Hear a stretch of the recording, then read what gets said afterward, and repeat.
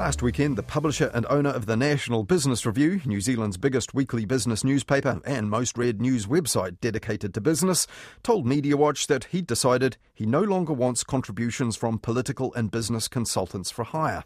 Todd Scott told Media Watch those paid to push a point of view, in his words, might damage the integrity of the NBR and do a disservice to the more than 5,000 people and businesses who pay to subscribe to it.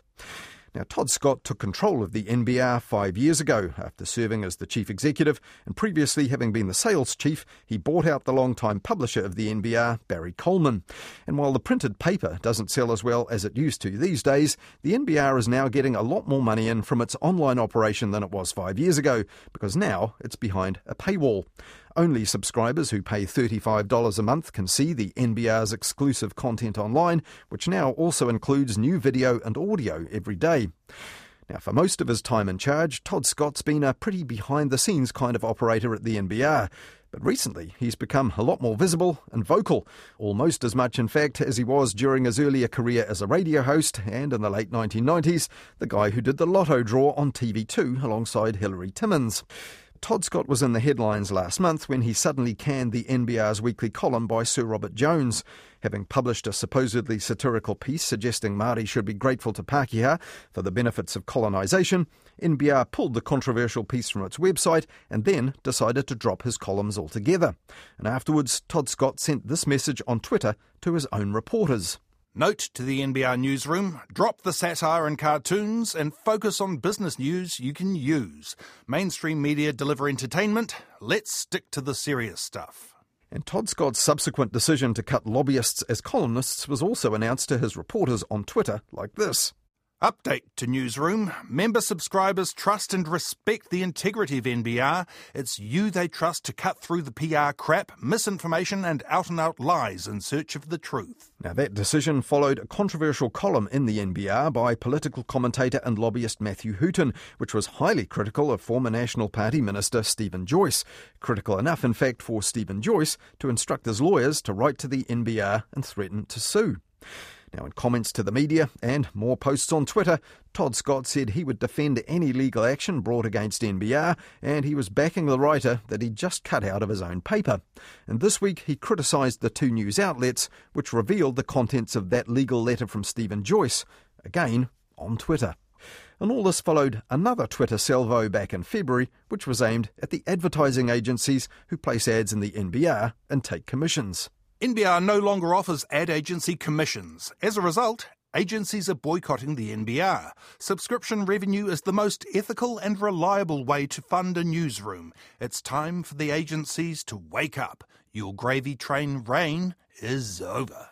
Now, the common thread in all this bullishness is Todd Scott's insistence that all this is in the service of his paying subscribers, which he says are now the critical source of revenue for the news media as advertising dwindles and comes with more strings attached. He says he aims to double the number of NBR subscribers in the foreseeable future. So I asked him, is that really achievable or sustainable? Not at all. Bold is 100,000, which is ultimately where I see us being able to get eventually. We've got to knock over 10,000 first, and we're averaging about 10 net subscribers, 10 net online subscribers every day. And so we'll comfortably get to 10,000 within 18 months. I've got hundreds of thousands of dollars that have been invested into a new website that gets launched in June. So I expect that we'll pick up some momentum toward the goal of 10,000 subscribers with that investment.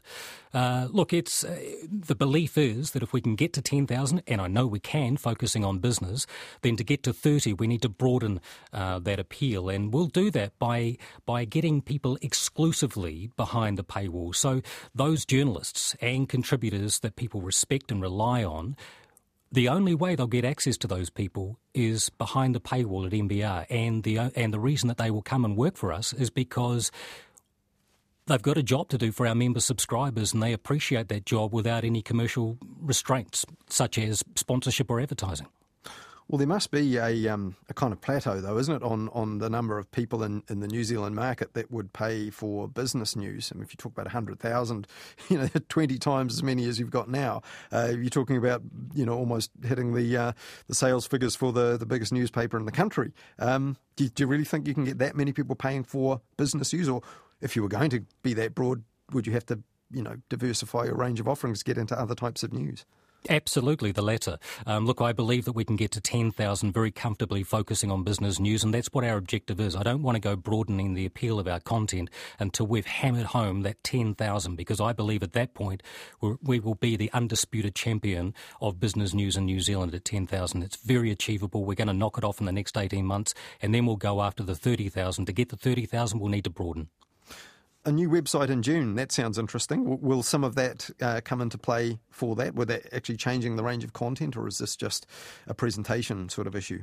Well, look, over the years we've added a number of different elements to our offering, and this is the first time that we'll sit down from ground up a separate website with a separate service, so everything's being worked on along the side of what we've already got, and it will be purpose-built. When we introduced audio 3 years ago, we didn't quite know how that was going to fit into our platform. When we introduced NBR View at the beginning of last year, we didn't quite know how that was going to fit in. It's fitting in very well, and we've found a way that we can implement that in a more simplistic, technically friendly way, if you will.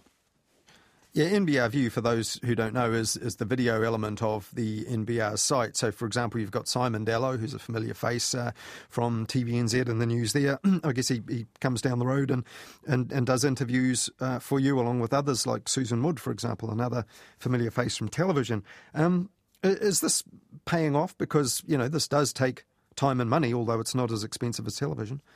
Well, firstly, I'd say not everything that counts can be counted, and not everything that can be counted counts. So I'd put that out there. Does that mean not that many people are watching your videos or listening to your audio? It means to me it's not as important as the need to provide a complete solution to a problem that our member subscribers have, and that's access to timely, relevant, useful and insightful business news. Now, if that's text, if it's audio, if it's visual, we will deliver it and not be too concerned about the numbers in each of those. But are you putting this focus on the subscribers for the source of income and the paywall? Absolutely. But is that because you fear the dependence on advertising because you think it might dry up, that it's a business decision?